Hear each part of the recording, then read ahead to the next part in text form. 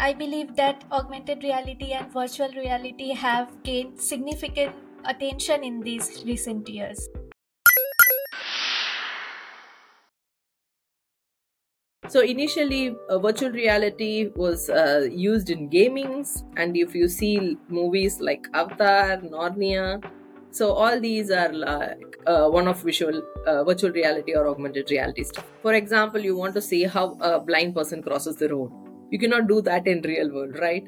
But you can do that in the virtual scenario. So you can do all the virtual reality technology for assessment part and augmented reality as intervention part.